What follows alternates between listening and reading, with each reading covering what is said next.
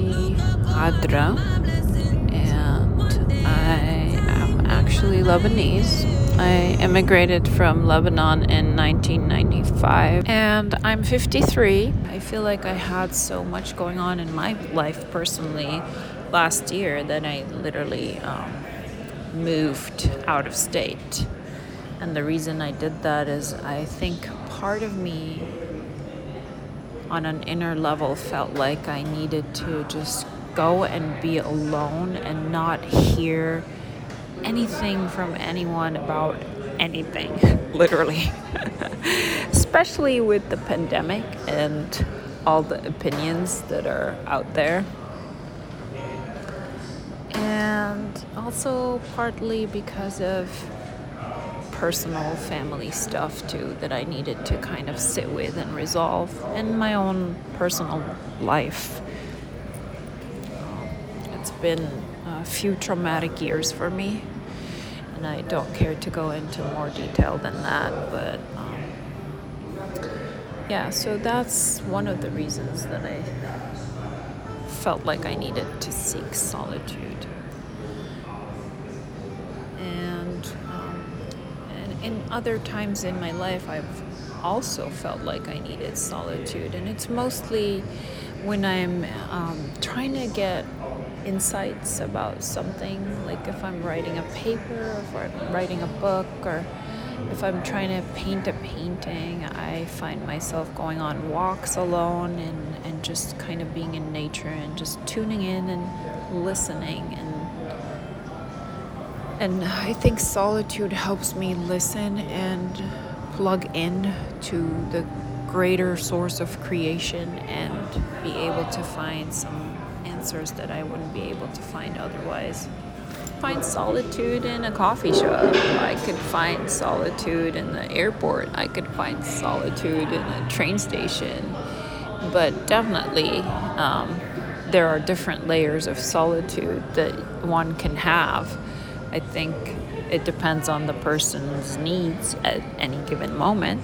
You could find solitude where there are people around you, but you could also find solitude in a hermitage.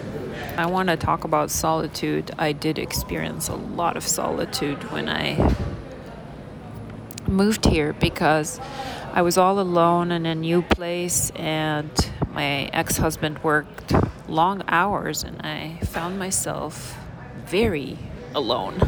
And I think at that time it was more of the loneliness, and that's another thing, is that loneliness is very different than solitude, because loneliness is the feeling that you need people around you, the feeling that you need to have somebody to talk to, whereas solitude,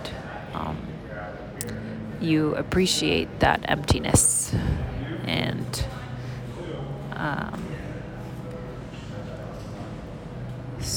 that was a time in my life where there was a lot of solitude.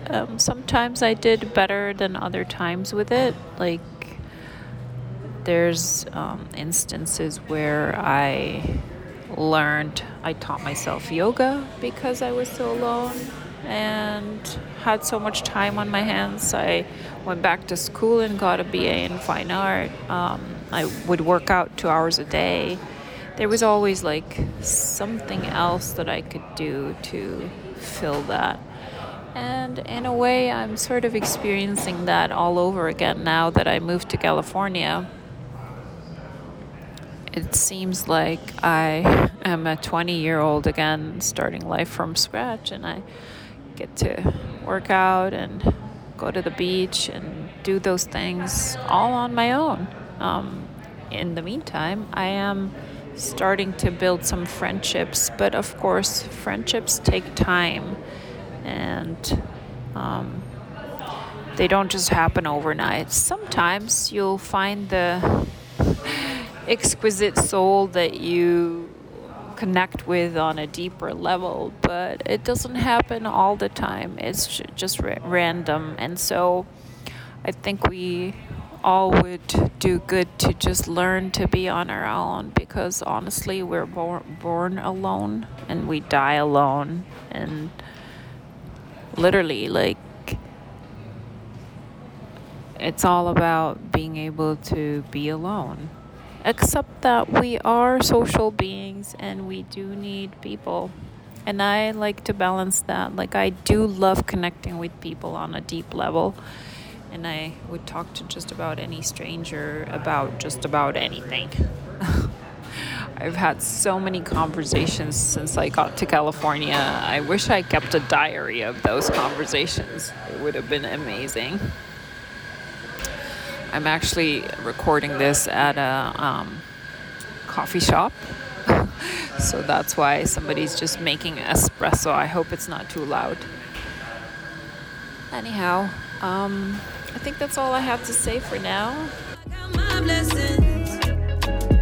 No stress, I got pure intentions. Look up,